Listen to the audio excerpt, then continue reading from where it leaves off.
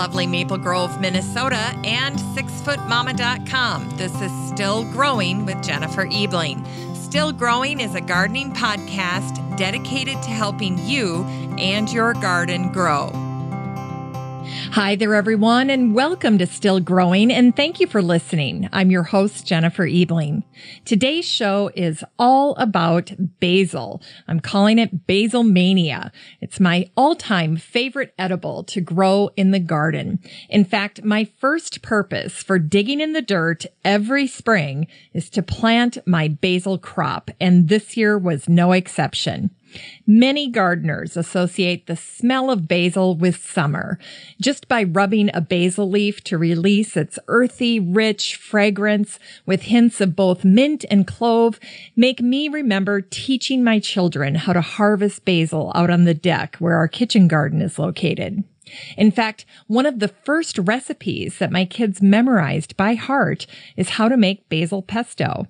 Now, my family is definitely not alone in our love for basil. Without a doubt, it's among the most popular culinary herbs. So what makes basil such a hot commodity in the garden? As the classic herb of summer, basil is a very well-rounded winner, from being a wonderful companion plant, cut flower, easy propagator, bountiful producer, successful herb for preservation, a distinct aromatic addition to perfumes, a natural pest repellent, and absolutely amazing in the kitchen when used with an infinite constellation of recipes. Today's deep dive into basil is my way of playing matchmaker between you and the king of herbs, also known as basil. If you've never grown basil or cooked with basil, I want to make the introduction for you. And if you're already head over heels with basil like I am, I want to give you even more reasons to keep your passion for basil alive. Basil Mania, that's the topic of today's show, and it's coming up after an update on the listener community for the show and this week's Garden News Roundup. But first, of course, I'd like to start out by saying thanks for listening to the show this week. I know there are many great gardening podcasts out there. I hope you check them out, but I'm sincerely honored that you're spending some time here listening to the Still Growing podcast. Now, for this show, there's a way that you can have an even deeper interaction on the subject of gardening. You can join the listener community. It's a free private Facebook group that I host for gardeners of all skill levels and locations, and you can find it on Facebook by typing in the name of our group into the search bar. Just type in Still Growing Podcast Group, and the listener community will show up at the top of the search results in Facebook. And then you just click on it and request to join, and then we'll admit you into the group. Now, there are many great reasons to join our Facebook group. First of all, you can make your Facebook feed a little more interesting. In fact, did you know that you can kind of customize your Facebook feed just by joining groups in areas that you're interested in? So if you like gardening and you want to see more gardening posts, then look for gardening groups on Facebook. So the Still Growing podcast group is just one of those groups, but you can also search for others. You can just even have a general search for the term gardening and see what pops up in your area, or give your state name and then type in the word gardening and see if there aren't gardening groups in your state or in your city as well. You can join those groups as well. And all of that will show up in your Facebook feed. So instead of just having posts from family and friends and probably some ads thrown in there, now you'll also get to see posts from these various groups that you're in. And if you target the groups that you're most interested in, the groups that you have the most passion about, I think you'll find that your feed is overall more beneficial to you. You know, when it comes to the Still Growing podcast, the Facebook group is the only place I go to pick lucky listeners for any giveaways that are offered by guests of the show. And another wonderful benefit of being in our podcast group is that you get a chance to interact with guests who have been on the show.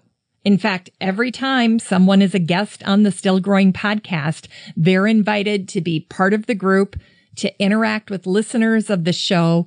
And it's one of the coolest things that I envisioned when I thought about creating a Facebook group. a listener community for this show, I wanted to give you a way to connect with the great guests that have shared their time and their knowledge with us. And they regularly post things in the group to help you. So that's a wonderful benefit.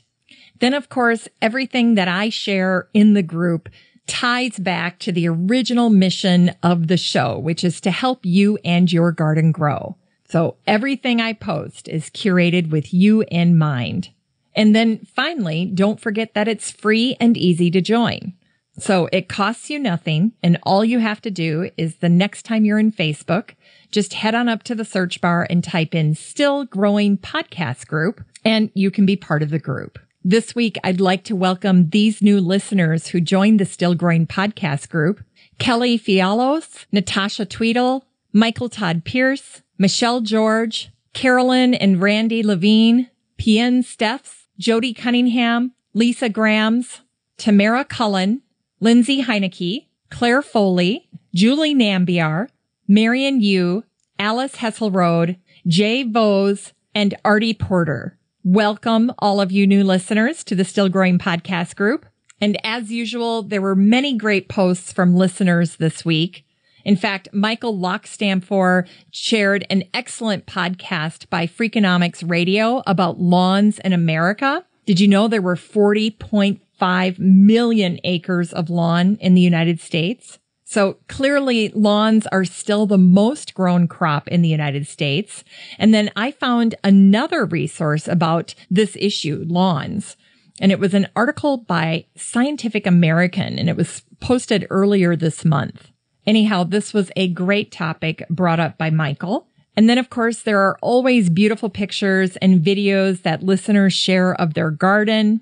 Laura Hatt shared gorgeous pictures of her South Carolina garden, including a video, and she's modeling it after a garden plan that she had seen on Mother Earth News. I loved the layout of her garden. Listener Julie Lang shared her garden with us. She is doing raised bed gardening in galvanized steel tubs, and it's just absolutely adorable. She posted, "This is my happy place," and I replied, "I could be happy here too. It looks fantastic." And then Deb Ackerman chimed in that she's doing the same thing. She shared a picture of her galvanized tub, and then that led to a discussion about where are you getting your tubs. So that was fun. And by the way, don't do what Deb did and drop one of those big tubs on your shin. She said it hurts for a long time after that. Amber Gooden of Lolo, Montana joined our group, and she's been a great contributor since she joined. She shared a beautiful picture of her out-of-control irises. And then she started a conversation around creating a cutting garden and including flowers for butterflies and bumblebees. So it was interesting to read what people were chiming in, their suggestions for flowers and ornamentals that attract pollinators. That was great to see. John Lowen out of Ontario, Canada, shared pictures of his garden. It's a beautiful pastoral scene. He's got a gorgeous place to garden. Sue Luftig shared pictures of her iris in bloom. I shared an image of a gorgeous Colorado violet and white columbine I'd seen when I was out shopping this week. And then there were a lot of posts that were just giving some listener love to the podcast, and they were great. Restu Mayuni Reinhardt just shared that she had found the podcast and she was so happy to join the group. She gardens in Zone 7, just outside of Washington, D.C., and she shared some beautiful pictures of her garden. Laura Hatt said, "Thanks for the ad. I just found the podcast and I'm starting from the beginning. I love listening to the show while I'm in the garden, and the poems at the end are great. Thank you." So if you haven't listened to some of the earlier episodes that I did when I was first starting the show, I would almost always put a little secret Easter egg at the end of those early shows. And it was usually me or the kids or some combination reading some garden poetry. So if you haven't checked out earlier episodes, you can go ahead and check that out, listen to those old episodes, and hopefully laugh a little bit as you get to listen to me and the kids read some poetry to you. And then Amber Gooden chimed in and she said, "I have to say that I love this group. I typically listen to Pandora at work and get bored with it. and have always been into gardening and now have a house with a space to do so. I found the podcast and I quickly listened to all of them. I love how friendly, responsive, and helpful everyone in this group is. Thank you for the ad. Anyway, thanks to those listeners for their great contributions and their positive feedback on the show. I just love our listener community for the show. It's fun for me to be able to interact with you and then see posts from people who share a passion for gardening and have a curiosity to learn more. So come on over, check it out. Come hang out with us. Please don't be shy. Even if you've been listening to the show for a while and have yet to join the listener community, just check it out the next time you're on Facebook. It's really so super simple to be part of the group. And I would love for you to join for free. The next time you're on Facebook, just type in Still Growing Podcast Group into the search bar and then request to join. I look forward to meeting you in the group. Just a reminder that the show has a phone number. It's 865-333-GROW. And there are two reasons to be calling the show this month, and they are first and foremost to share your memory garden with me. So if you've created a memorial garden for a loved one who's passed away, or some type of memorial garden, it can even be for a pet or a friend, just some type of memorial garden that you've created, I'd love for you to call the show and share the story of your memory garden with us. How you created it, what you did. Just give us a little overview of that particular garden. And then the other topic area where I would love for you to call in is to share your favorite garden recipes. Of course, now that June is upon us, we're digging back through our recipe boxes and we're pulling out all of those wonderful things that we like to make with our garden produce. And I'd love to hear some of your favorite garden recipes. So go ahead and give the show a call, 865-333-GROW or 865-333-4769. Share your memory garden or your favorite garden recipes with us. All right, now it's time for the Garden News Roundup. This is a curated group of posts and articles that I have shared over the week with the listener community in the free Facebook group, the Still Growing Podcast Group. And it's made up of about a dozen different segments, from updates on past guests to articles featuring fascinating folks in the world of horticulture that I'd love to chat with. And that's something that I call the Dream Guest segment. I also cover news and information on special topic areas like sustainability and science. And then the other segments are really designed to honor the commitment of the show to helping you and your garden grow. And they are the How to DIY, the Continuing Ed segment, the Plant Spotlight, shopping, recipes, inspiration, and quotables. Now, what's nice about this for you is that you can stay pretty abreast of the news in horticulture and gardening just by listening to this part of the show each week. And you can easily check out these curated articles and posts for yourself because I share all of them with the listener community in the free Facebook group, the Still Growing Podcast Group. So if you hear something and want to read the full article, there's no need to take notes or track down links.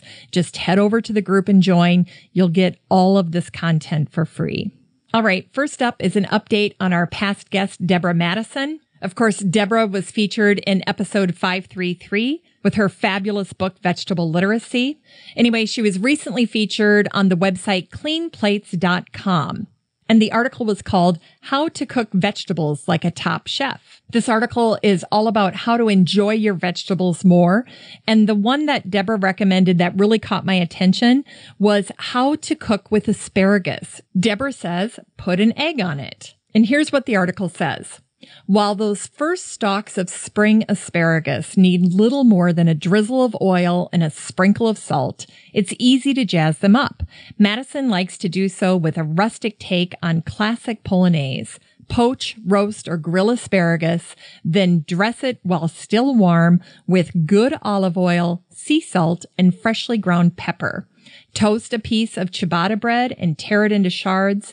Make a vinaigrette with red wine vinegar, a little mustard, salt, and more olive oil. Cook an egg until the yolk is set but not hard. Then peel and chop it. Lay the asparagus on a platter, cover it with the chopped egg and toast shards. Then spoon the vinaigrette all over. Artichokes are also good this way, Madison notes. Doesn't that sound great? Anyway, the whole article was fantastic, so go ahead and check that out.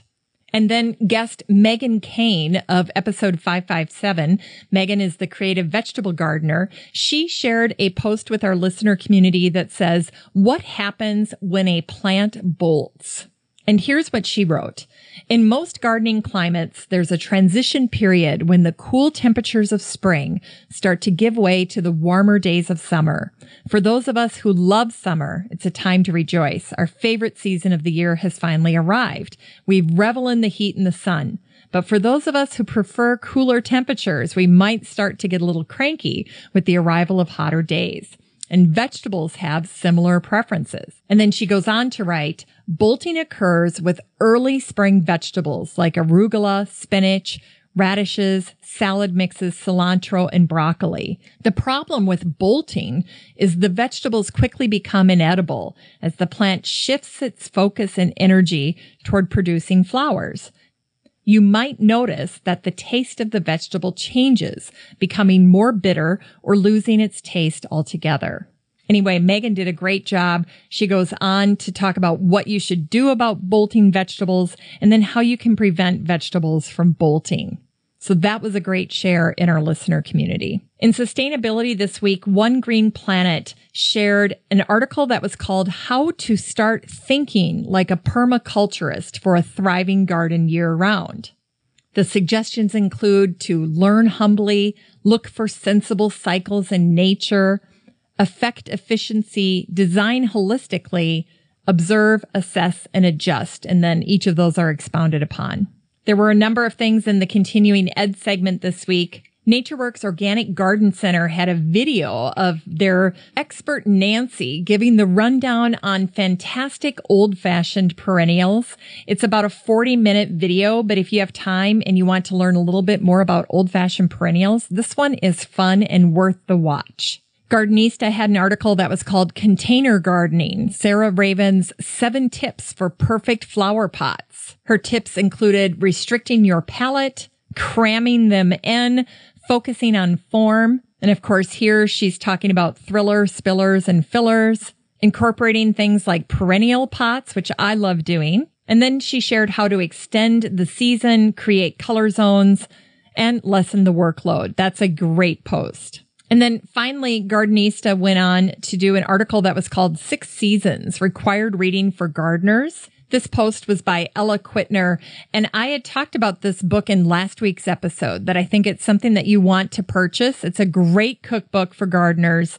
It's called 6 Seasons, A New Way with Vegetables, and it's by Joshua McFadden. Anyway, in Ella's article, she completely endorses this book, and she says that the book has 225 vegetable-forward recipes broken up into 6 distinct growing seasons. And it's very timely for right now because he's divided summer into early, mid, and late. Anyway, it's fun to read this overview of this cookbook. It's on its way to my house right now from Amazon, and I'm excited to read it. In the how-to segment, BHG shared 8 tips for growing dwarf conifers in containers. And I don't know about you or where you live, but up here in Minnesota, as I've been touring some nurseries in the area, I'm finding more and more nurseries that are carrying dwarf conifers. And for the most part, people are unfamiliar with these and not quite sure what to do with them. So this is a great article on how to grow them in containers, what to do with these guys. They're gorgeous. Wrapping up the how-to segment this week, Jamie Oliver shared a very simple guide to fermenting. He talked about the health benefits overall and then how to make sauerkraut. In the plant spotlight this week are 2 plants. The first is bachelor buttons, and the second is Solomon's seal.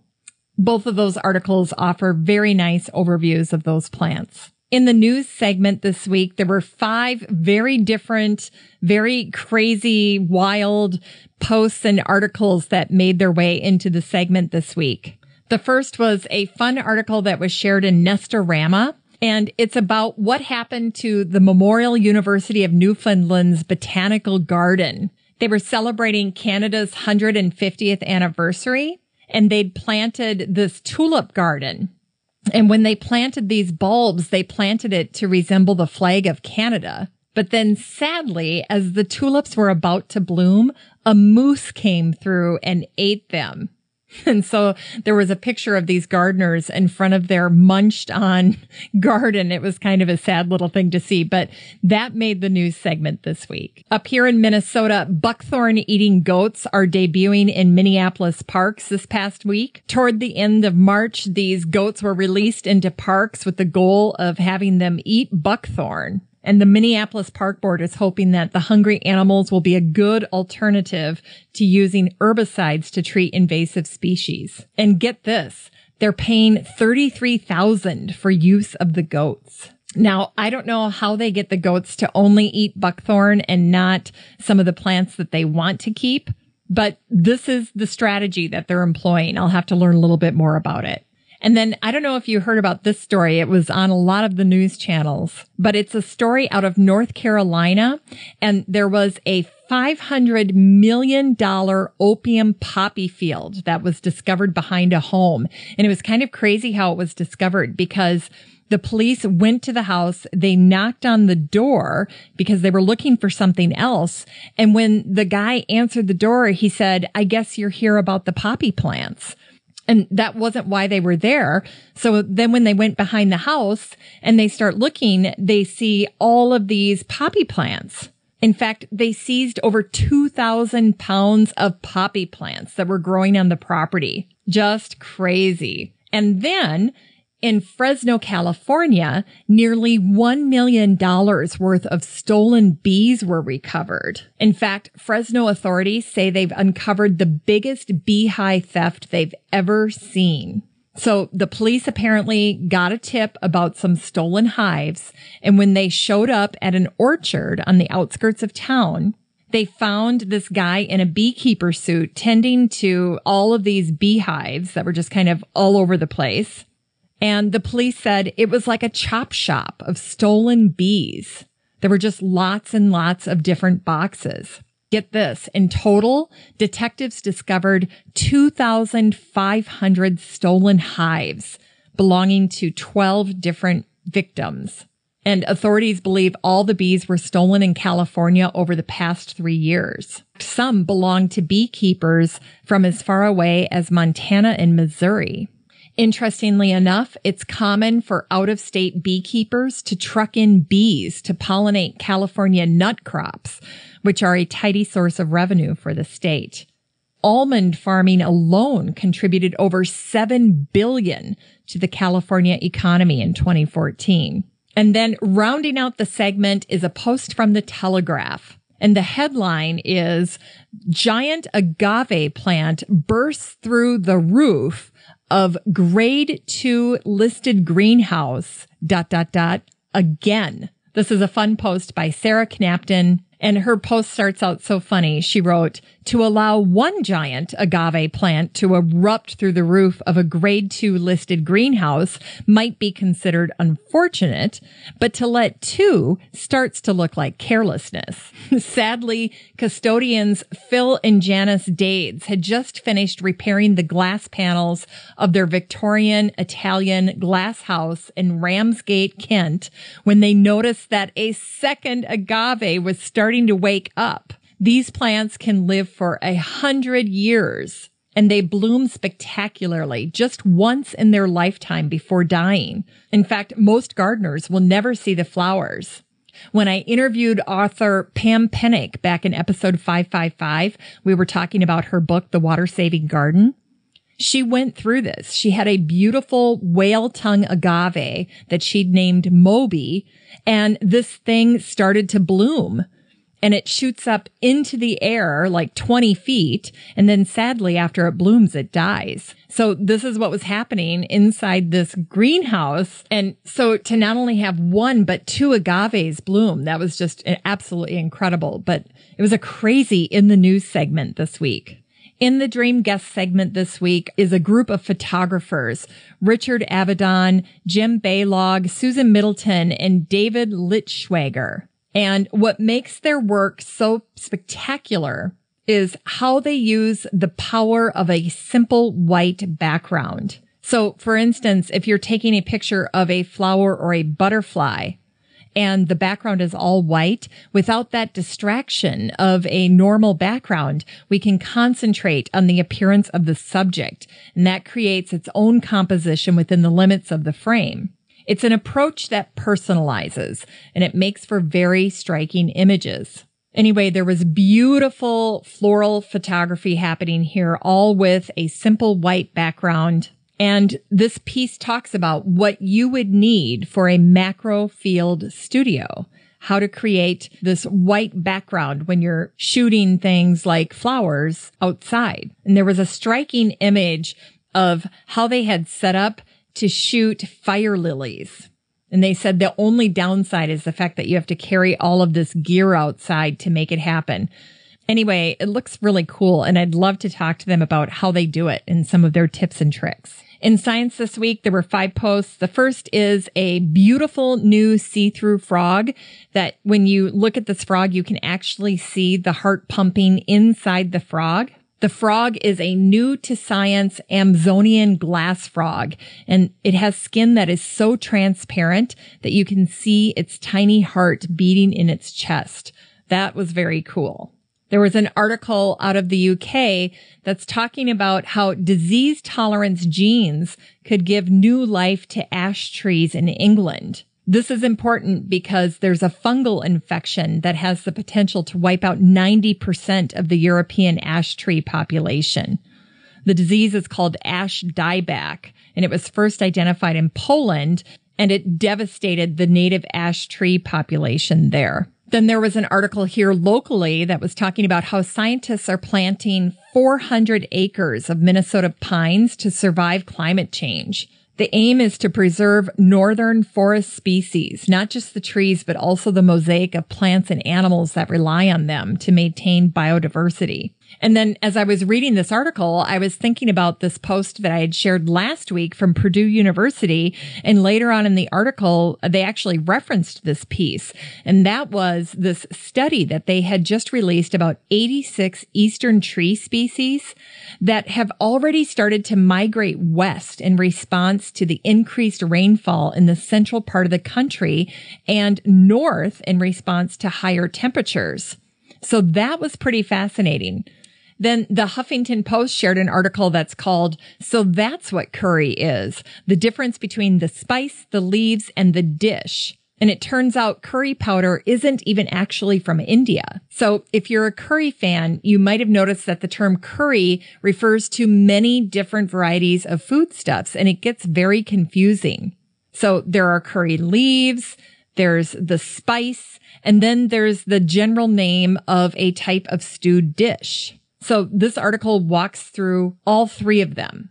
And then finally, NPR shared an article about 2 scientists with 2 different approaches to saving bees from poison dust.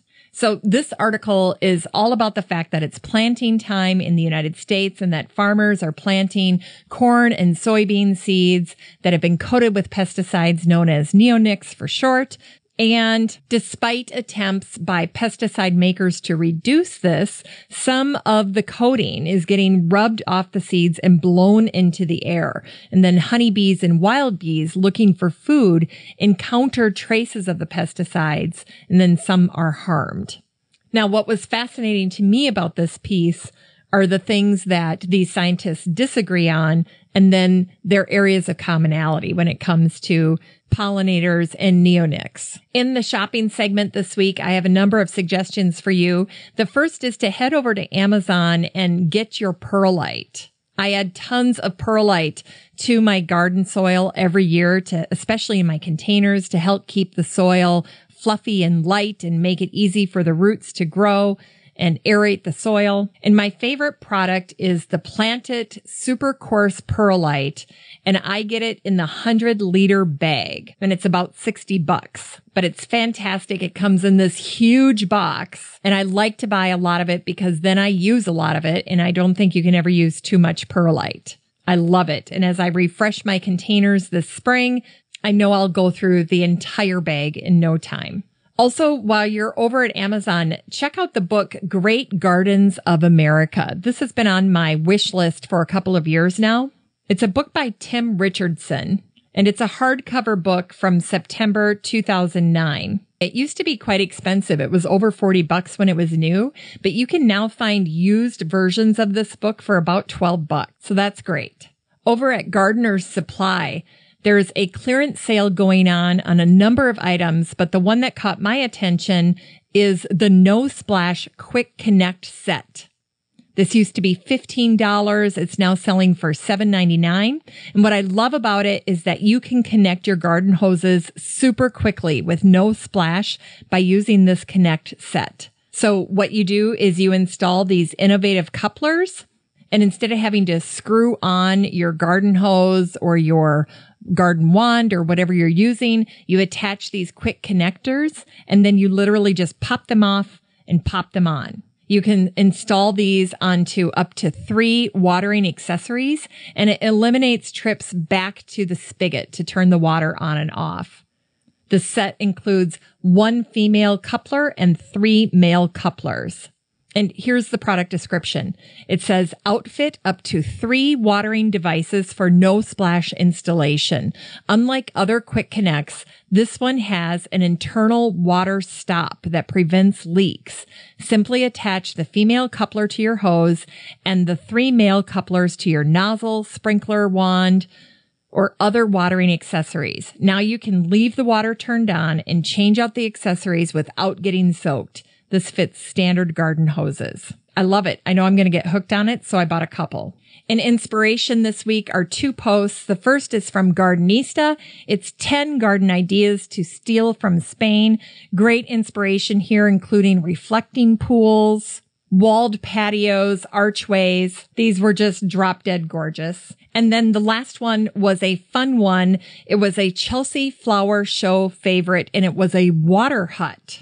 It was this little building that was made out of weathered copper for the frame and then surrounded with glass. And the goal was that you could go in this water hut and admire the scene from all aspects. Finally, in the quote segment this week, there are 2. The first is from William Bryant Logan from the book Dirt, The Ecstatic Skin of the Earth. He said, "How can I stand on the ground every day and not feel its power?" And then, in keeping with the topic of today's show, basil, I found an ode to basil on the website Unbored Housewife, and I thought it was so clever, I wanted to share it with you. Here we go, Ode to Basil by Unbored Housewife. Basil, sweet basil, you are a true summer treat. Straight from the plant is the only way to eat your tender green leaves on caprese salad or penne. The uses for you are vast. They are many. In ice cream or cookies, you're an unexpected flavor. You make me creative and cause me to savor the warm summer air and my bare feet in the grass. I'm pondering ways to store you when autumn comes to pass. Well, that's the Garden News Roundup for this week's show. Just a reminder, you can get all of these posts with links and bonus content in your Facebook feed if you join the listener community in the free Facebook group, the Still Growing Podcast group. I'd love to meet you there. All right, now it's time for the topic of today's show. I'm taking you on a deep dive into all things basil, and I'm calling this episode the Basil Mania episode. And here's a little analogy to illustrate just how much I love basil. If you can imagine that my garden was floating in the North Atlantic and it started to sink, and I had to begin uprooting plants and tossing them overboard one by one in an attempt to stay afloat, the last little plant floating on my garden gate with me in the icy ocean would be my all-time favorite must-have or quit gardening plant, basil. You know, now that it's June, we're experiencing a nonstop whirlwind of cultivation in our gardens.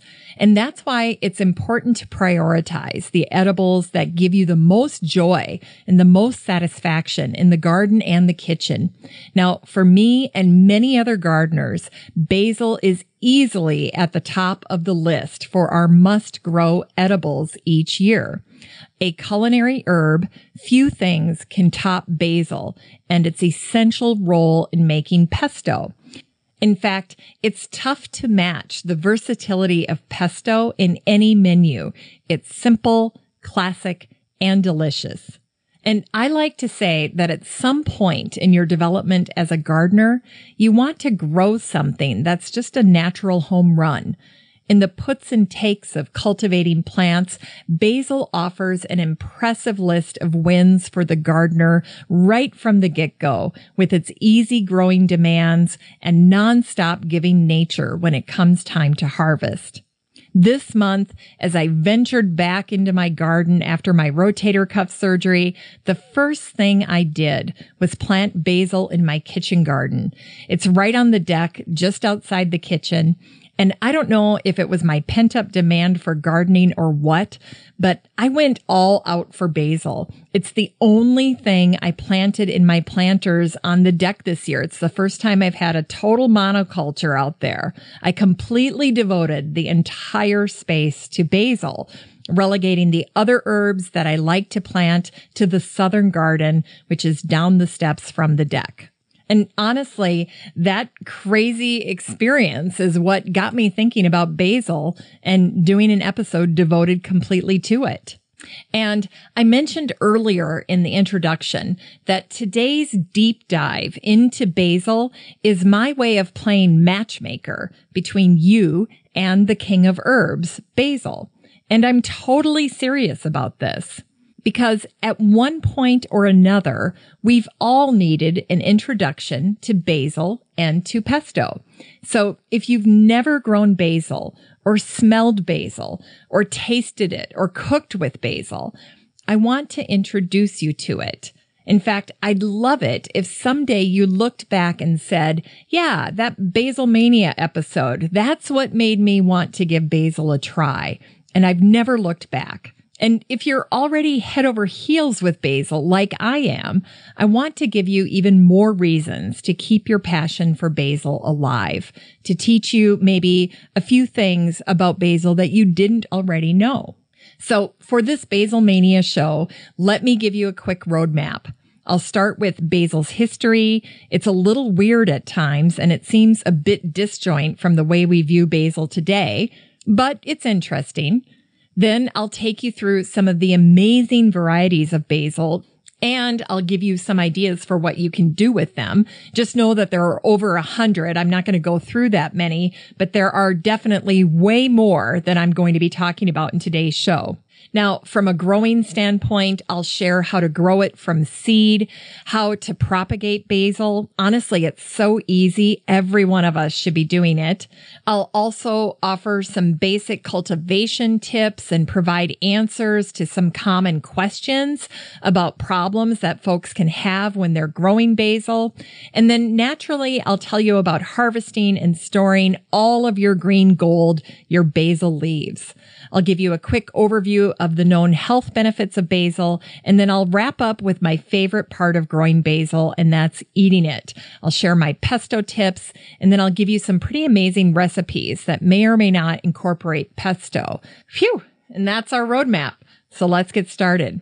All right, I'm going to start out with a history of basil. Basil belongs to the genus Ocimum, which is derived from the Greek ozo, which means to smell. And of course, that's in reference to the strong aromatic quality of basil. It's got a strong fragrance. It's a kissing cousin to mint. And sometimes the kids that have worked in my garden, when I have them smell basil for the first time, when they have absolutely no frame of reference for it, will say, is this mint? And I remember talking to Deborah Madison about that when I had my interview with her, because we found that particularly fascinating, that when you give someone a plant and they have no mental constructs around what that plant is, it's almost as if they can detect aromas they wouldn't otherwise be able to if they had a name for it or if they'd experienced it before. So I'm always very fascinated when I expose student gardeners to plants for the first time and ask them to tell me what they think it is. And then I listen very carefully to what they're detecting. And oftentimes when they smell basil for the very first time, they're detecting that smell of mint. Now, I mentioned earlier in the show that basil is sometimes called the king of herbs, and that may have been derived from the Greek basileus, or king. In France, basil is often given the name herbe royale, which shows how positively it's viewed in France. Basil is native to Asia and Africa, and it's believed that it was brought from India to Europe through the Middle East in the 16th century and subsequently to America in the 17th century. Now, in terms of some of the cultural history around basil, there are some really interesting beliefs that people have had about basil over the years. The scorpion is historically associated with basil. People used to believe that they had to handle basil very carefully so that they wouldn't breed scorpions. In fact, oftentimes people were afraid to lift up a pot that would have basil growing in it because they were worried that scorpions would be hanging out underneath the pot. There was a Flemish doctor in the 16th century that wrote that he believed that if you crushed basil between two rocks, it would turn into a scorpion. And there was a French doctor, Hilarius, who believed that just smelling basil would breed a scorpion in the brain. There's a holy variety of basil known as Tulsi, and fittingly, it has the name Ocimum sanctum, and it's a sacred herb in the Hindu religion. In fact, for Hindus, basil represents protecting or protection of the family.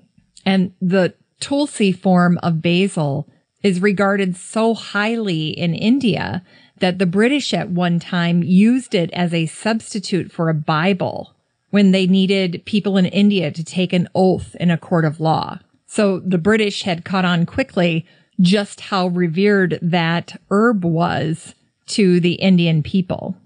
Now, I'll talk a little bit more about Tulsi when I cover varieties, which is coming up next. So just hold that thought about the holy basil, and we'll cover it now as we go through varieties. In terms of basil varieties, there are so many to choose from, each with its own special flavor. They'll have their own foliage color, aroma, and size. Every gardener seems to be partial to one type or another, and basil is so versatile. It makes excellent container plants, and it's also easy to tuck into your flower beds. You can choose from green basils or purple basils that can offset the colors that you're using. You can plant the dwarf varieties about 6 to 8 inches apart, and then the larger varieties about a foot to 18 inches apart. And of course, I like to plant mine in just these containers that are right on my deck, right outside my kitchen door. So I'd like to begin by reviewing the sweet basils. These would include Genovese, large leaf, mammoth basils. Certainly the most common cultivar of basil is sweet basil or the Genovese basil. And I always say you can never have too much Genovese basil. This is the classic basil, and it will always be my favorite. And of course, as we're going through these different varieties, keep in mind that basil is a tender annual. It's very sensitive to cold. So up here in Minnesota, we have to wait till late May or early June to plant basil. And if you've ever planted it prematurely, if it's too cold outside, you'll see your basil just shrivel up and die. They do not like the cold. So every year I wait well beyond the last frost date to plant my basil. Now, the mammoth basil offers exactly what you would expect. Mammoth leaves, huge leaves. These leaves can be as big as your hand, and it gives you the ability to use large quantities of basil with a single plant. Mammoth basil is often a favorite pick for pesto. The leaves are large, they're crinkled, they're light green, and you can even use an entire leaf as a standalone on a sandwich. There's also a variety called Italian large leaf. It's a sweet basil with larger leaves than most basil varieties, and it will give you tons of flavor. Now, there's a sweet little minuet basil that's considered just a charmer in terms of the basil garden, and it's spicy bush basil.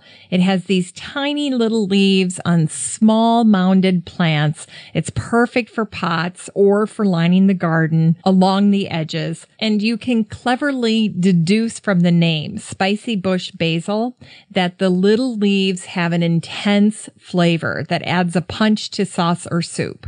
Now, to add to their charm, these basil plants are a soft green. They're about 8 to 10 inches in height and width. Since the leaves are little, I'll often have younger kids harvest them because their little fingers are perfect for harvesting those leaves. But I absolutely love the compact shape of this basil, and I grow it every single summer. And because the leaves are so little, you don't even need to chop them. They can be put in whole into whatever dish you're using them for.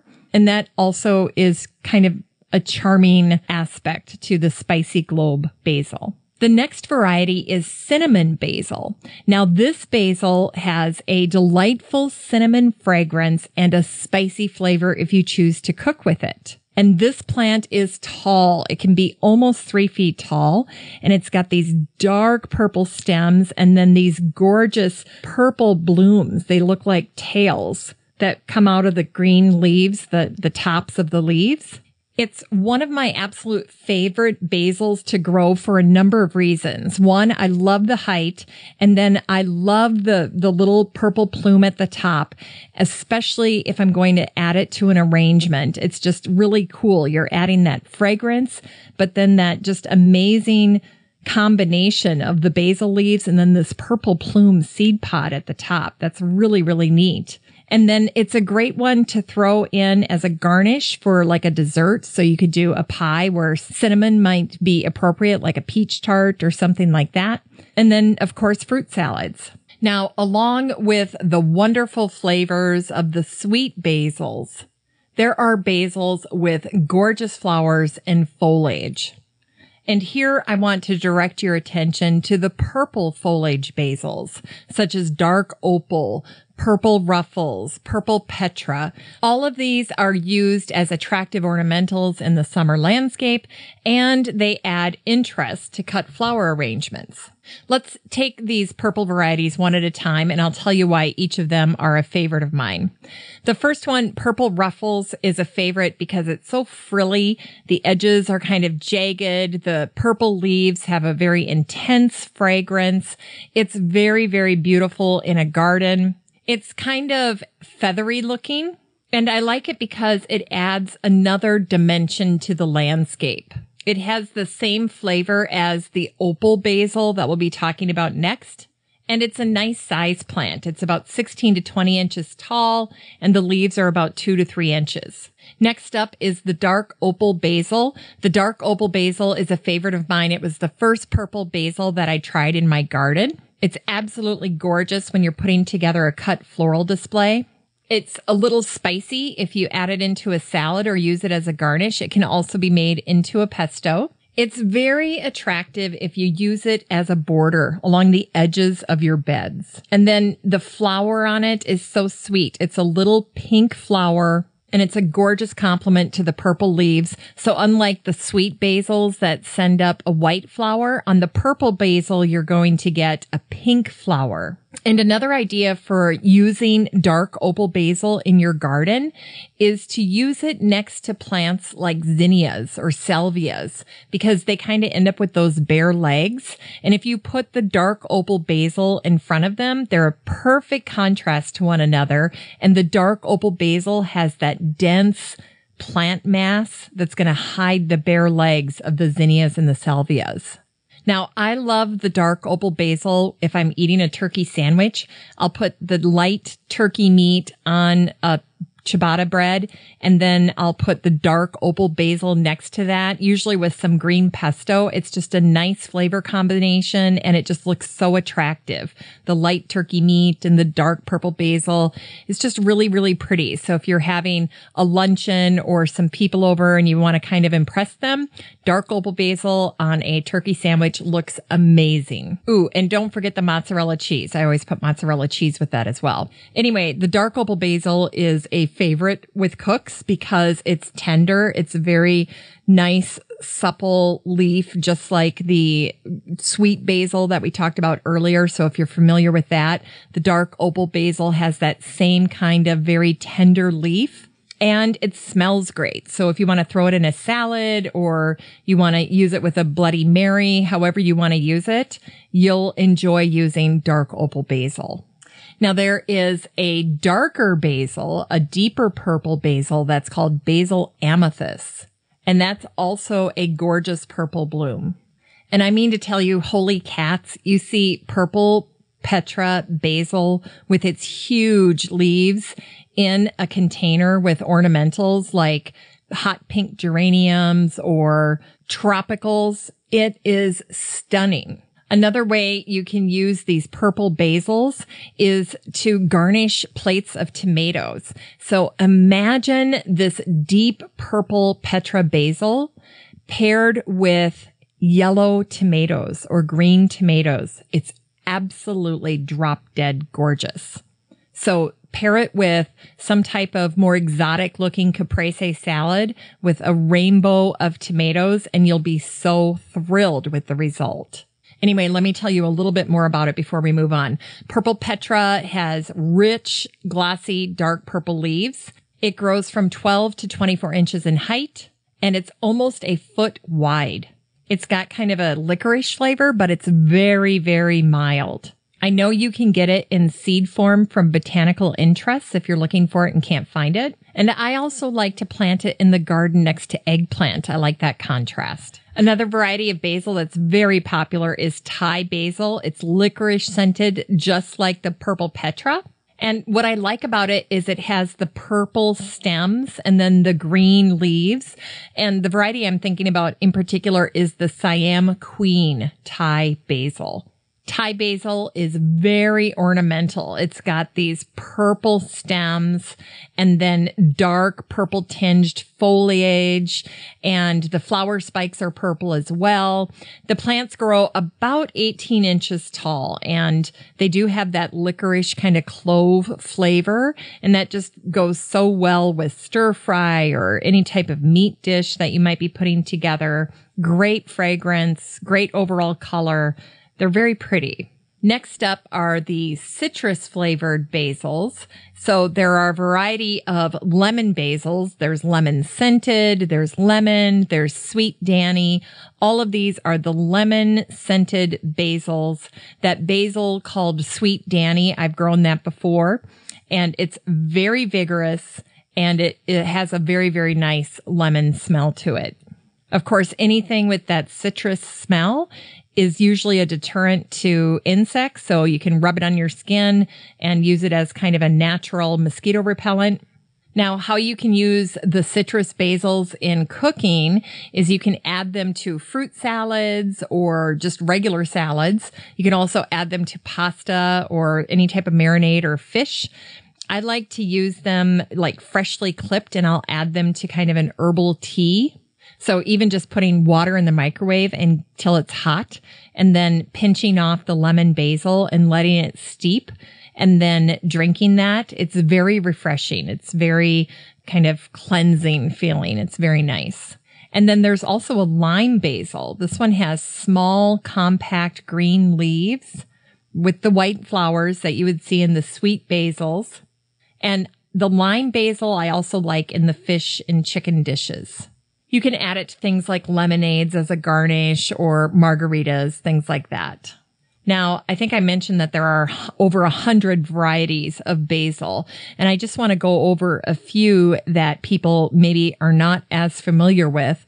The first is Basil Pesto Perpetuo.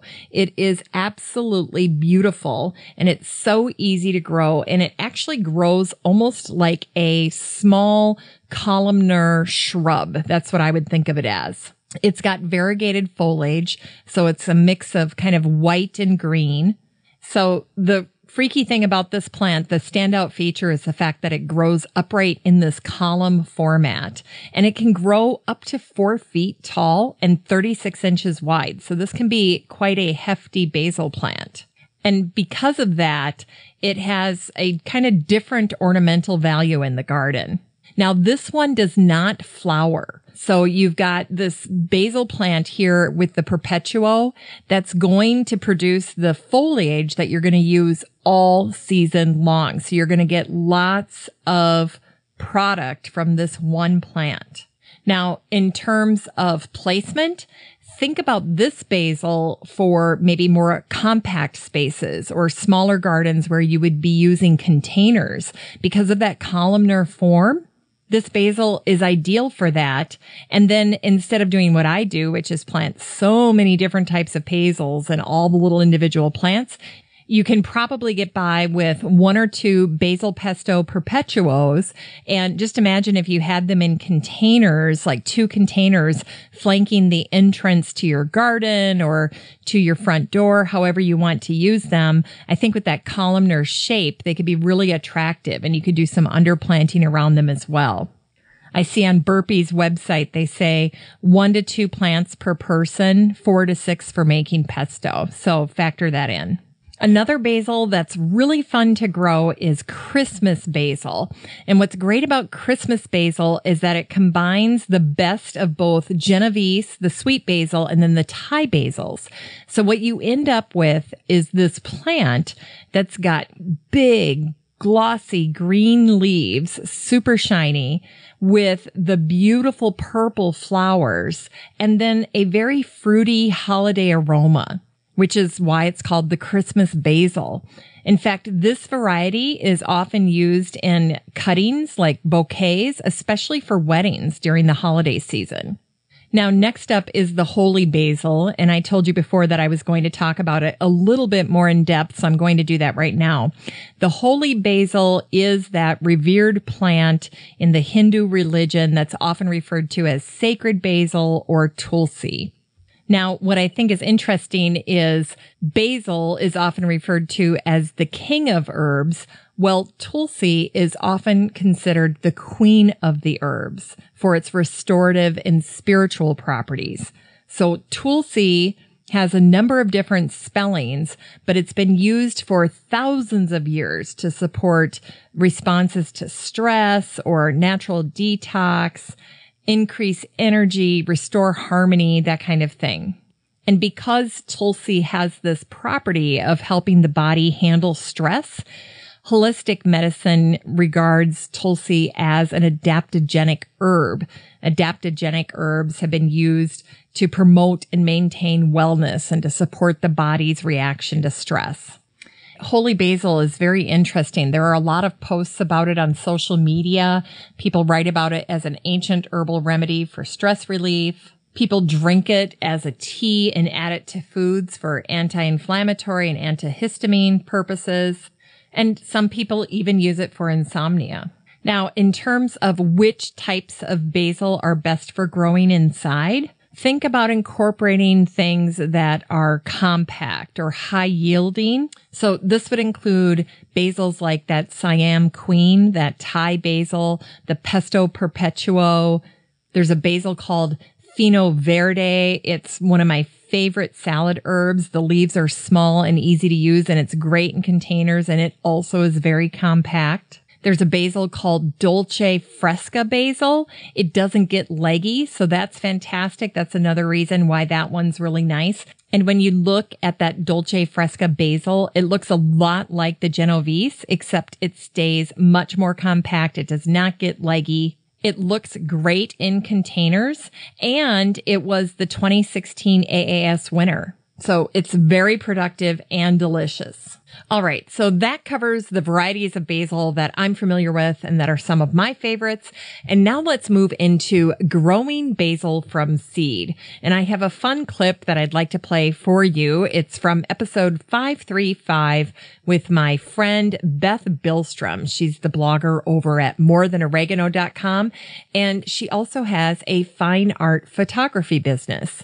But we had a blast speaking last summer about all kinds of things related to gardening, and in particular about starting to grow basil indoors in the spring. So I wanted to replay that clip for you so that you could hear Beth describe how she does it. And just a little forewarning here, Beth and I got on so famously. We had such a blast talking to each other. It was as if we had known each other for years, and I think that'll come through in this clip.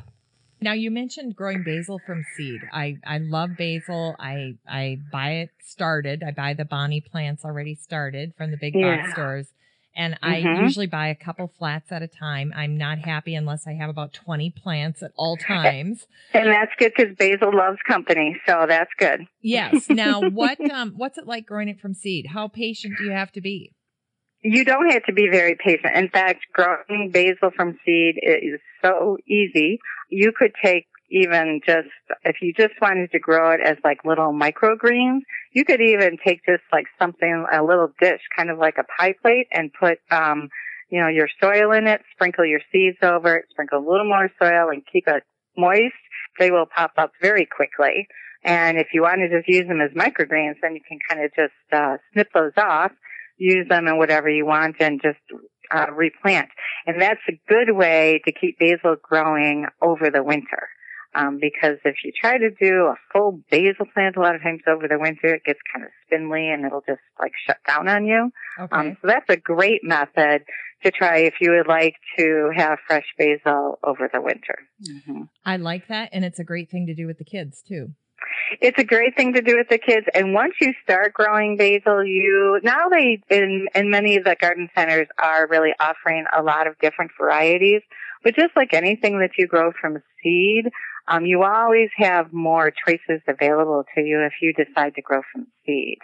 So any of the large seed companies, if you go on their websites, they'll have lots of different types of basil that you can try. Anything from lime basil to spicy basil, Asian basil, purple basil. I mean, there's just so many different varieties that are really fun to try. And if you do enjoy that and want to put them in your containers or in your gardens, a lot of those types of basils, when they flower, they will also attract a lot of the different pollinators that you want in your garden. So the bees and even the hummingbirds, things like that, they'll attract. So it's really a great thing. Well, that's good. Now, when I use this plate method and I'm growing the basil, I'm going to call it my Beth basil. Which might not be the same as holy basil, but we know. But it's very close. And I'm sure your husband would agree, right? It's very, very close. Yeah. Well, listen, I love to do that. I'll get a plant or something from somebody at a plant sale. And, all right. And one of my first plants that I bought at a plant sale was from this sweet old lady named Doris, and I bought her dahlias that she so loved. And of course, I said, Doris, what are these called? And she's like, I have no idea. And I said, well, they're my Doris dahlias. So one of the first garden tours, hilarious. It was, one of the first garden tours I was in, people were like, oh my gosh, those dahlias, what are they? I said, well, those are Doris dahlias. So and now they're looking through all these catalogs saying, I cannot find a Doris dahlia for the life of me. Where did that woman get those dahlias? So now I'm going to do the same thing with my basil. It'll be like, no, I started on a dinner plate and it's called Beth basil.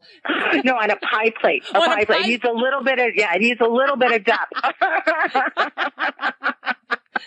You'll be spraying it with water and saying, why won't these things grow? I can't get this to grow. I got to talk to Beth. I got to talk to my grower. What am I doing wrong? I got bad basil here. Why won't it grow? Bad batch. Oh, honestly. Well, hey, speaking of growers, where do you get your seed? Where do you like to get your seed?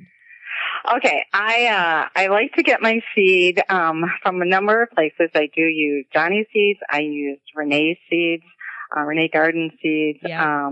I do also. This is one of the lovely things about what I do is I do work with seed growers and breeders. And so I do get to trial a lot of the new seeds that are coming out.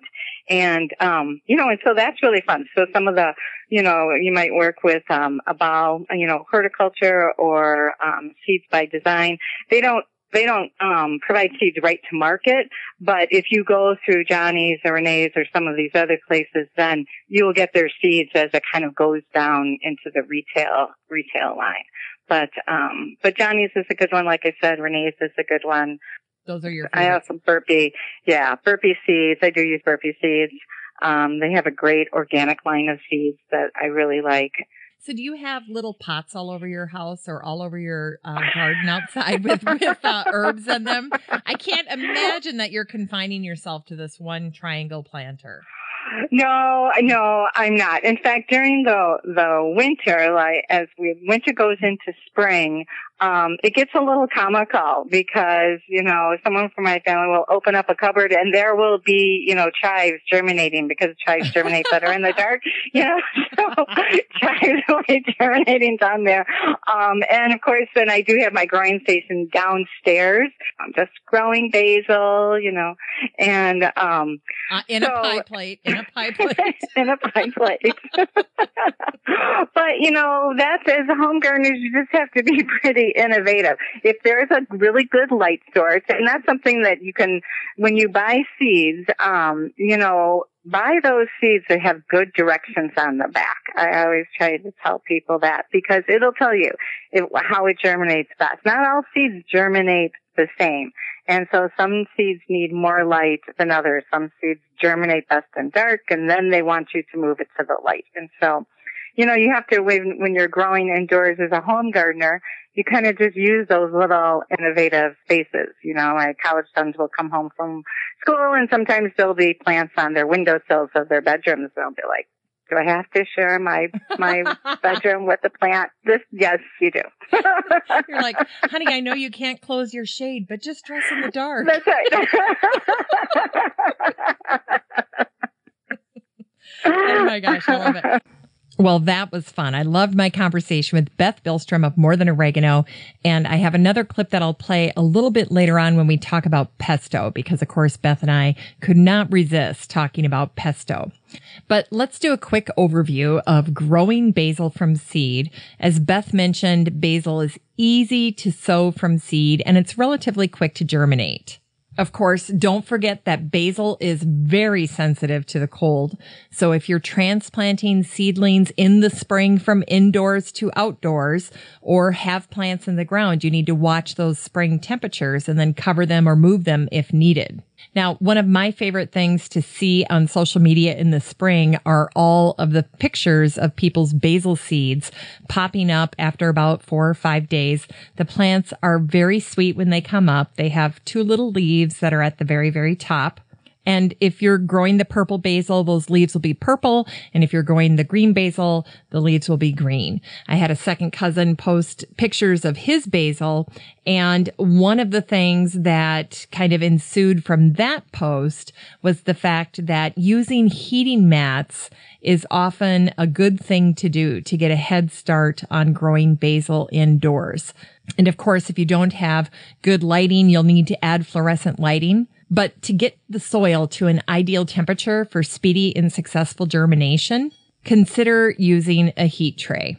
And when gardeners do not heed the warning that basil is a tender annual and does not like cold, they usually end up posting pictures of their basil on social media and they'll say, oh, my basil's sulking or my basil is not looking good. And it's just a factor of putting it outside too soon before the temperatures have a chance to warm up. In fact, a good rule of thumb for most folks who want to grow basil is to make sure that it's getting at least 6 hours of sun a day and warm temperatures above 50 degrees Fahrenheit at night and during the day. Now, in addition to sowing basil from seed, a cutting of basil will easily root when placed in water. And this method is so easy, so simple to do. I'm continuously surprised that most gardeners don't do it already. And what I'm talking about here is taking cuttings. This wonderful little trick will save you tons of money.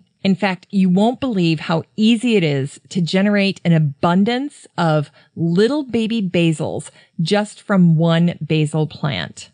I've been creating new basil plants using this method for years. And honestly, every time I show a visitor to my garden this little trick, they are blown away. Because, of course, who couldn't use more basil? And I think this is a skill most gardeners should be familiar with because so many recipes call for multiple cups of basil. It's not uncommon to see a recipe that says you need 6 to 8 cups of basil or a 1/4 pound of basil.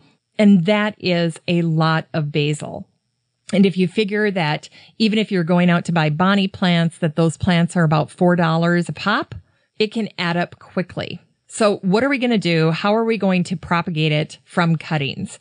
Basically what I do is when my plants get to about 6 to 8 inches tall, I will chop off the top third of the plant and then cut it up into little pieces. Seriously, one plant can give you up to 10 or 12 baby basil plants. And to me, this is really no different than starting a new cutting of my pothos houseplant or a Hoya houseplant where you just take a cutting and you put it in a vase of water and you wait for it to root and then you transplant it into a pot with soil. It's that simple. So when I'm taking cuttings, I like them to be about 3 inches tall. And then just like when you're arranging a bouquet, you strip off the lower leaves before you put it in the vase. That way they don't get all mushy and make the water turn yucky. And then you just want to put that vase in front of a windowsill that gets a lot of light. And I usually have between 6 and 8 cuttings in a vase at one time. I switch out the water every couple of days to make sure that it stays clean. And then within a week, not even, you'll start to see roots forming on the bottom of the plant. You'll see all kinds of roots, little tiny roots that are forming. They're very robust. And every day, more and more are going to pop up. You're going to see them. And I let the roots grow until they look pretty substantial. They're about 1 inch to 2 inches long. They look really healthy. And the whole process takes about 2 weeks from the beginning to end. And so then I will take those cuttings and I'll pop them in the ground. And the next thing you know, I'll have a brand new basil plant. It's that simple. Now, just to forewarn you, sometimes when you take cuttings of basil and then you put them in the vase, they can kind of look a little sad and sulky for a little bit until they get acclimatized to their new environment. That's totally normal. And also, don't forget that when you're putting a cutting in the vase, those are not the basil plants you want to be harvesting from. They're trying to grow roots. You don't need to be snipping basil leaves off of those poor little cuttings. If you need basil, make sure that you go out to the garden and harvest it from the plants that are already out there growing and doing well. Leave these plants to be working on growing new roots. That's very important. You don't want to take away from any of that energy. Now, just a few words about cultivating basil outside. Make sure that your basil is in well-drained, moist soil with a neutral pH. I always compost on top of the bed before I even begin planting in it. So that's something that I do at the beginning of the season. And other than that, I don't add any fertilizer to the beds where I'm planting basil.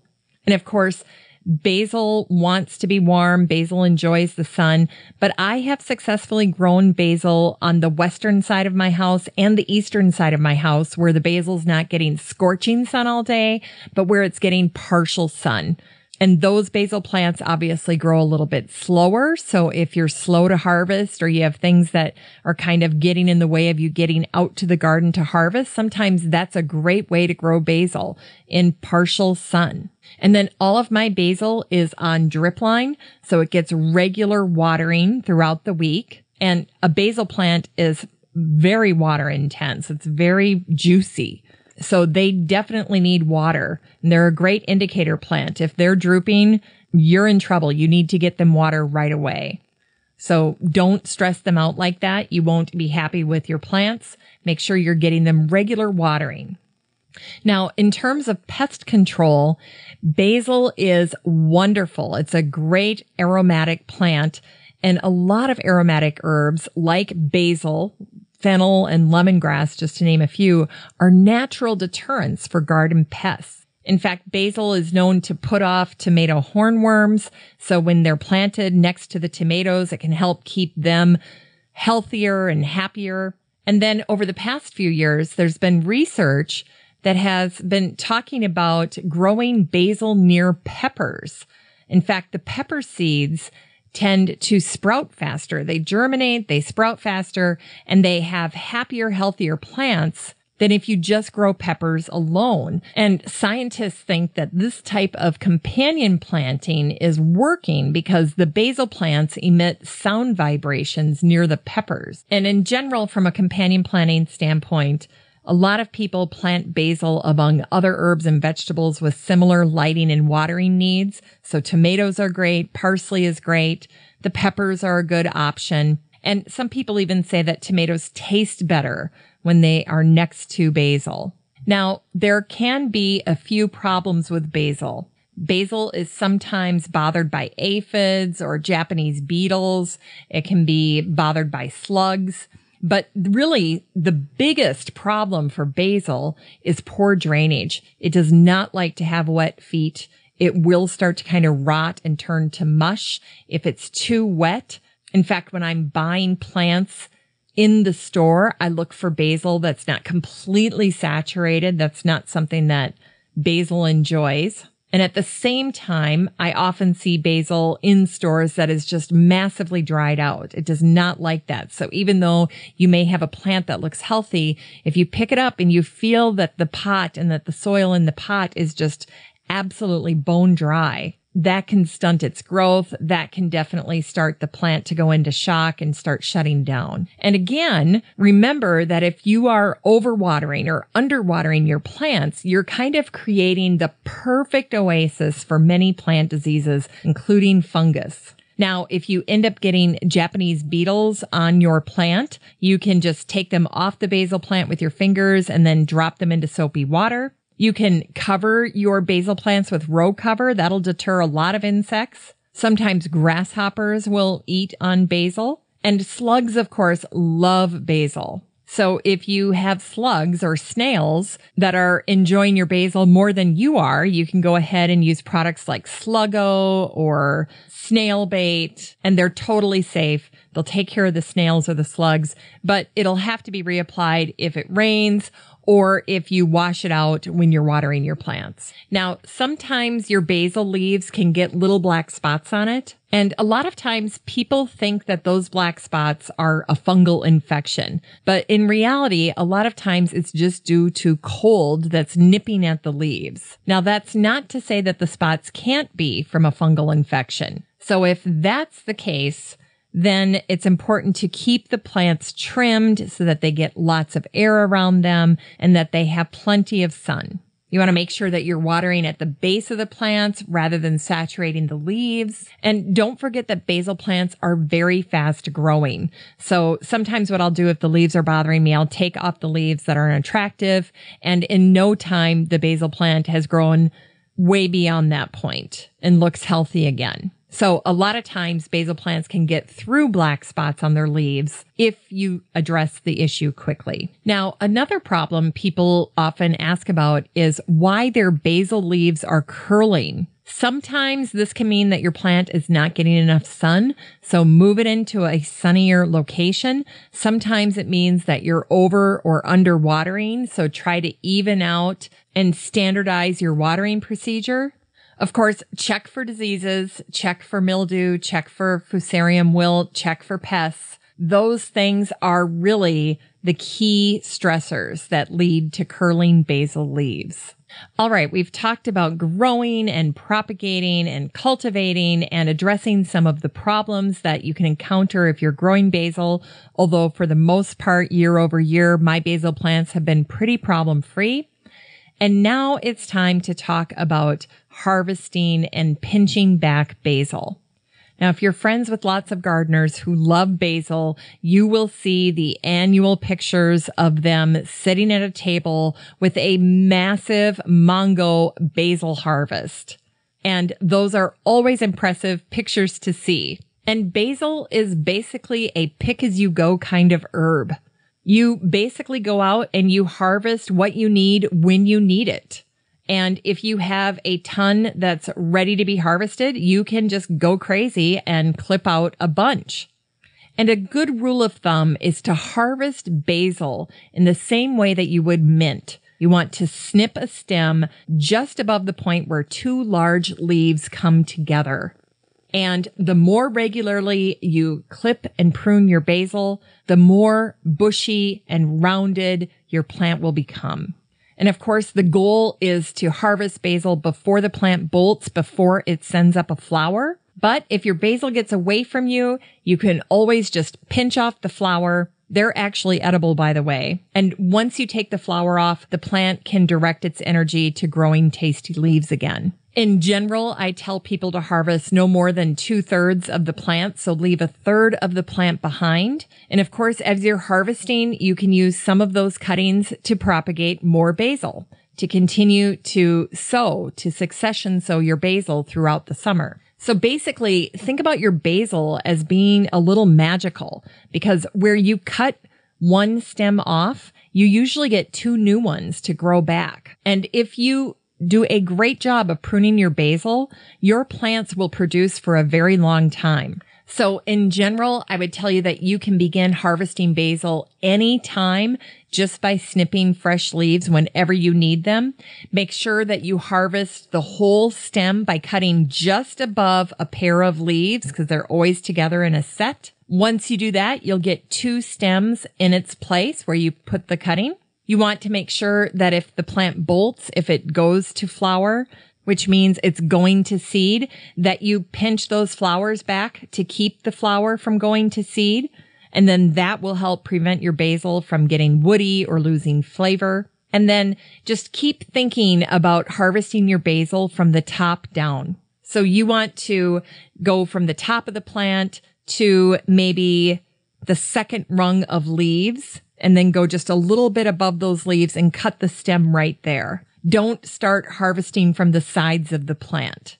Resist that temptation. Bottom line, if you prune your basil correctly, you'll end up with a more robust and happy plant. And if you don't do that right, if you don't prune your basil correctly, it's just going to grow straight up, get very leggy, and go right to flower. So you can prolong the life of your plant by pruning and harvesting on a regular basis. Now, some basil aficionados think that the time of day that you pick your leaves matters. They want you to go out and harvest your greens at a very specific time of day, early in the morning before sunrise, when the temperatures are cool, so that the plant experiences less of a shock, will have less wilting, and basically be overall happier about the fact that it just got a haircut. Now, I've never let the time of day stop me from harvesting my basil. And honestly, usually with the kids in the morning, I'm running around so much. Harvesting basil is the last thing I'm thinking about. And generally, I harvest my basil when I need it. So if I'm making a caprese salad for supper and I want basil, we'll go out at that moment and get the basil. Or if we're making a salad, that's when we'll get the fresh basil. But just bear in mind that experts say the time of day that you pick your leaves does impact your plants. Now, sometimes people write in that when they're harvesting basil with their fingers will turn black. This can happen when the plant juice gets on your fingers or under your fingernail when you're pinching that stem back. So to avoid this, just use a kitchen scissors or wear gloves. In any case, if you get that on your hands and your hands have turned a little black, don't worry about it. It goes away in a few days. And just a reminder that basil is not the only herb in the kitchen garden that benefits from regular pruning. The same principles apply to other herbs, including thyme, lavender, rosemary, pineapple sage, oregano, or rose-scented geranium. And just like with basil, when you prune these, you'll see tiny new leaves forming next to the stem. Basically, the more you prune, the more your plants grow. All right, that wraps up pruning and harvesting, and now it's time to talk about storage. There are so many ways to store basil. I want to highlight just a few that I've talked to other gardeners about. One lady that I talked to just chops up her excess basil and then packs it flat in a Ziploc freezer bag. She squeezes the air out of it, writes the date down, and then just puts it in the freezer. And then when she wants it, she just snaps off a chunk in the winter and adds it whenever she wants. Many people use the blender. They'll take their basil leaves, they'll add enough water so that they can puree it all together, and then they put it in ice cube trays to freeze it, and then they'll transfer those cubes to another freezer bag, another Ziploc freezer bag, and then they use those little cubes throughout the winter. Some people do the same thing, but instead of using water, they'll use olive oil. And still others will add garlic to that concoction so that they have basil, garlic, olive oil cubes for cooking. Now, Beth Billstrom from More Than Oregano likes to infuse some basil in vinegar to use in recipes. And she adds it to tomato sauces that she puts together to preserve for the winter. So there's another use. One unique way that I read about is to make frozen basil cigars. And what she does is she dips branches of basil in boiling water for 10 seconds to blanch them very briefly. And then she removes the leaves and she stacks them up about 5 deep.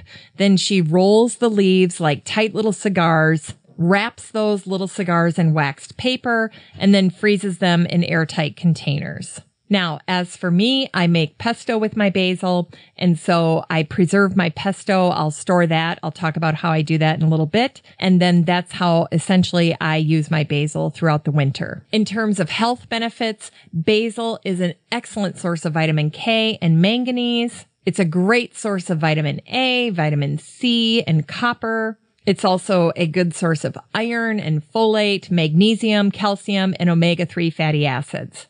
Research has shown that basil helps with DNA protection. It has antibacterial properties.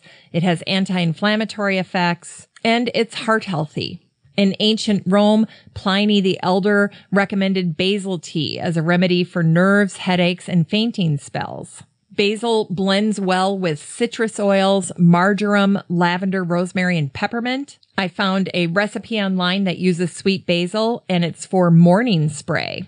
And it's a combination of basil and grapefruit. And the recommendation is to spray this blend around the house as you're getting up in the morning. So you have a spray bottle and you put in distilled water. You add 10 drops of basil, 10 drops of grapefruit, 5 drops of orange, and then you shake it up. And then that's your good morning sunshine spray. Some people like to use it for headaches. They'll blend it with lavender and peppermint oil to help reduce a headache. All right. Well, in addition to the health benefits that people may or may not know about when it comes to basil, most people, when they think of basil, their thoughts often go directly to one amazing food item, and that's pesto. And before I begin to tell you about how I make the pesto or how others have told me about making pesto through the years, I want to play one more clip from my interview with Beth Billstrom, where we get a chance to chat about making pesto with basil. This year, I really honed in on what do I use and what are the kids like. And probably our number one thing is pesto. We love to make pesto. Yeah. Mm-hmm. And we went to a class, Emma and I did, with Jeff Sandino. He's a chef in town. He does a lot of community ed classes. And he used to cook at Filio. Remember Filio in Uptown? It was this restaurant that stayed open till like 4 a.m. or something insane. So when you went to a late movie, you know, you could actually go out and they had this fantastic banana dessert that was to die for. I think it was on fire. It was great. Really, really great. But this guy used to work there and a number of different high-end restaurants in town. And he has a fantastic pesto recipe that I fell in love with. And so I just make batches and batches and batches of pesto. Oh, we are a pesto family too. I mean, you can just not have enough basil and pine nuts and all of that. And oh my so gosh. I've always just, made it with the olive oil and the basil and, pine nuts. Terry Chaffer is up here in Maple Grove, and she has a store that used to be called The Oilery, but it's an olive oil bar. And now she left that franchise. She started her own. It's called Love That Olive. I think she sources it from the same spot, but she has her most popular olive oil is called Fior Fiori, I think, but it stands for like a buttery olive oil. So that is the olive oil that I get to make because then it doesn't taste, there's like a bitterness. Yep. Kind of heavy. Yeah. This one is light and very nice, very buttery, very kind of almost creamy. Oh. And so I use that. We use pine nuts. We use a little bit of garlic, kosher salt. We put the salt in last. Parmesan Reggiano. Oh, okay. That sounds awesome. That's something that I want to explore more is the different types of oils and just how they really bring out the flavors of your homegrown seasonings like that, whether it's your basil or your thyme or tarragon, because you can, infuse all of that in oils and really make some great dressings or, like you said, pesto, or use it in so many different ways. Yes. So. I think the kids think I'm some type of garden magician. I've got my younger two, especially. They have a very loose grip on where these plants are coming from. Because I'm not growing all of them from seed. Obviously, I need to get my pie tin going. I'm going to go buy some pie tins after this interview, Beth. But mine will have an Oreo bottom first. I'll have to take that out of there. Then I will use them to plant seeds in. But the kids think it's fantastic. I've taught them how to go out and harvest the basil and harvest the lettuce and all that, and they just think it's fantastic. I know. And then it's great to fill in with your farmer's market, because I'm kind of like you. After you garden for a little bit of time, you realize what grows, what you eat a lot of, what you can kind of just, get fresh somewhere else. You don't have to grow everything. I don't grow everything, you just kind of make the decisions based on what you like, right? Okay, so with that introduction, let's start talking about how to make basil pesto. For some of you who have made this before, this will probably be old hat to you, but if you've never made it before, let me introduce you to a very good basic recipe that I learned from this local chef that has community ed classes, and I just love him. His name's Jeff Sandino, and he does a great job. So this is his basil pesto. It makes about 3/4 of a cup. And your ingredients are a cup of loosely packed fresh basil. This would be the Genovese basil. This is what I use. So you use the leaves. I don't use the stems, although if you get a few stems in there, it's not the end of the world. A 1/4 cup of olive oil, extra virgin olive oil, a 1/2 teaspoon of chopped garlic, or you can eliminate that if you don't want that taste. A heaping tablespoon of pine nuts. You want them raw, not toasted. A 1/2 tablespoon of chopped walnuts. These add a depth of flavor to the pesto. You can also use sunflower seeds if you'd like to use that instead.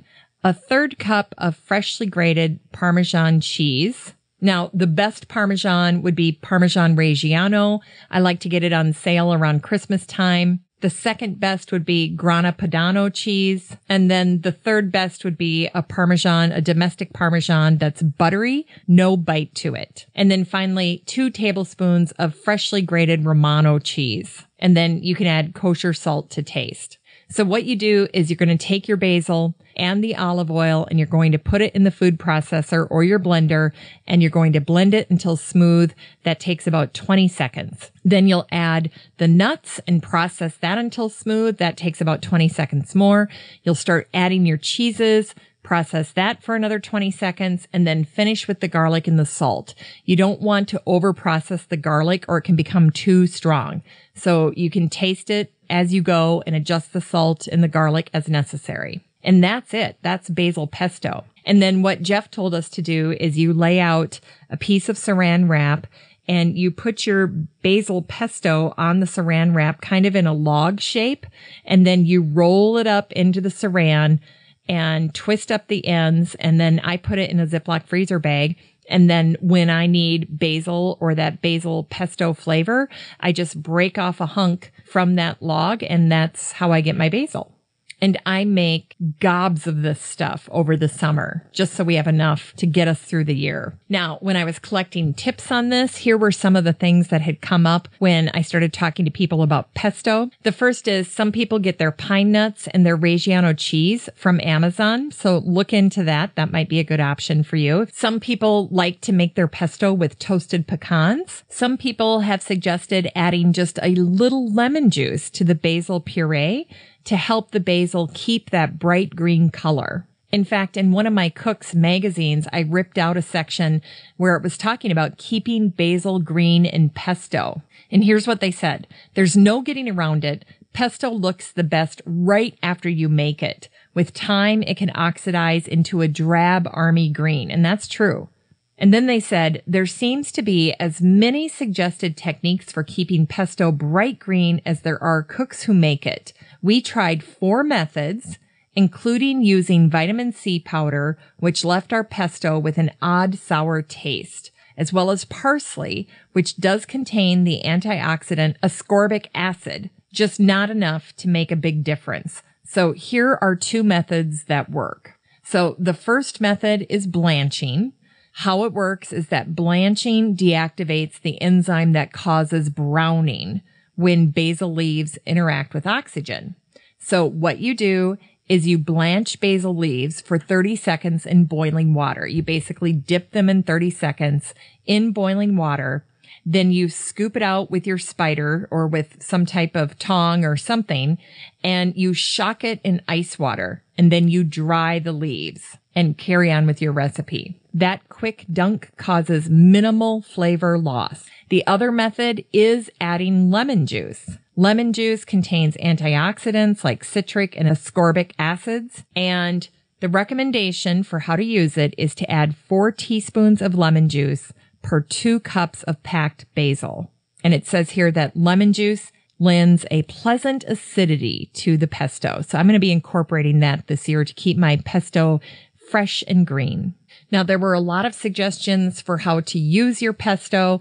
Some people like to have pesto on toast. They like to eat homemade bread with pesto, kind of as a dip. Of course, people love it on white pizza with ricotta cheese and mozzarella cheese. Some people eat it with ricotta cheese mixed together. They just eat it just that way. They put some salt and pepper on to taste, and they eat it right out of the bowl. Now, that's some hardcore pesto love. A number of folks say that they use pesto in place of mayo on sandwiches in the summertime. Here's a pasta idea. Take pasta, squash, zucchini, pesto, fresh grated Parmesan in that order, mix it all together, and you have a lovely summer's pasta. Other folks thin it into a vinaigrette, and they use it in salads. They add dollops to any baked summer vegetable combination or add it to soups. A number of people did say that they like to use pumpkin seeds instead of the walnuts. Other people have used hazelnuts. Some people even suggested adding a little mint to the pesto to brighten it up. And of course, basil being a kissing cousin to mint, that kind of makes sense. In addition to pumpkin seeds, some folks substitute sunflower seeds. That was Jeff's suggestion. Others have made it with toasted almonds and so on and so forth. Now, there was a lovely braided pesto bread recipe that I came across that looks absolutely beautiful. It's by bakedbyrachel.com. And if you can imagine a braided bread that has pesto woven throughout it, kind of like a marble loaf, it's absolutely glorious. This would be a gorgeous summer bread. I'm going to make sure I get this in the Facebook group this week. You guys are going to love it. Susanna Feltz on the Bonnie Plants website shared her recipe for her best basil pesto sandwich ever. It includes chicken breasts, lemon, rosemary, olive oil, Tuscan bread, and of course, pesto. So that one will go into the Still Growing podcast group as well. And then last but not least, this is a category I call, if not pesto, then what? So if you're not using your basil for pesto, what would you do with it? Suggestions include using basil loose in salads with romaine, mint, onions, and cucumbers. Some folks use chopped basil with just garlic and olive oil for a dairy-free variety of pesto. Of course, you can make a caprese salad with tomato slices and mozzarella cheese, and then basil leaves, along with balsamic vinegar and olive oil and salt and pepper. You can puree basil, olive oil, and onions in a food processor and then add that to tomato soup. That's fantastic. And for recipes that call for chopping up a lot of basil all at once, you can use the chiffonade cutting technique. And what you do here is you stack your leaves, you roll up the stack, and then you start cutting the leaves across the end of the roll to create these thin ribbons of basil. And then you just kind of mess them up a little bit, and that's the chiffonade cutting technique for basil. And then finally, I came across a few other recipes that just call for basil. One is a basil berry smoothie that includes strawberry, raspberries, basil leaves, kale, and then sweetened vanilla almond milk. That looks fantastic. And then SeriousEats.com has a fantastic post that's called 22 basil recipes to use up your summer bounty. There's a great potato salad recipe in here. There's a recipe with watermelon. Basil and watermelon go very well together. And then they round it out with some stir fries and more drink recipes. Anyway, lots of great ideas here. Well, that's it for the show today on Basil Mania. I think we covered it all, from the wacky and wonderful history of basil to growing basil to propagating and harvesting it. And of course, using basil in the kitchen for pesto and so many other wonderful recipes. Anyway, I hope this episode made you feel more excited to try growing and cooking with basil, especially if you're new to basil. I'm so glad I can make the introduction for you. And if you're already a crazy basil grower like I am, I hope you now have even more reasons to keep your passion for basil alive. I want to thank my team at Podfly Productions for helping me produce this episode. Eric Begay, my fabulous editor, Ayn Kadina, my copywriter and my show notes creator, and David Gregerson, my project manager. And just a reminder, I'll have all of the generous information that I shared on the show today, all about Basil Mania, over at my website at 6footmama.com. That's the number 6, FTMAMA.com. Just click on the Still Growing Podcast tab, and the show notes for today's episode will pop right up. I want to thank my listeners that are in the Still Growing podcast group, the listener community. I love seeing your posts about your gardens and the things that you're curious about. And I love it when you share great articles and information with the group. And of course, I'd like to invite you to participate as well. So if you're interested, the next time you're over at Facebook, just type in Still Growing Podcast Group and our group will pop right up. And then just request to join and we'll admit you into the group. I also want to make sure to thank the special listeners that are part of the Listener Advisory Board. They are Beth Engel, Denise Pugh. Denise gardens in North Mississippi and is a contributing writer to Mississippi Gardener magazine. Amy Von Atchen, Patricia Chandler Newport. Patricia gardens out of Kego Harbor, Michigan, and is the owner of Backyard Urban Gardens. Deb Gibson and Peggy Ann Montgomery. Peggy Ann is the brand manager over at American Beauty's Native Plants, and she was also featured in episode 553, where we talked all about native plants and why you should be incorporating them into your 2017 garden. I hope you get a chance to grow or plant or propagate or harvest some basil this week. Have a great week, everyone. Still Growing with Jennifer Ebling is a 6footmama.com production made in lovely Maple Grove, Minnesota. Still Growing is a weekly gardening podcast dedicated to helping you and your garden grow.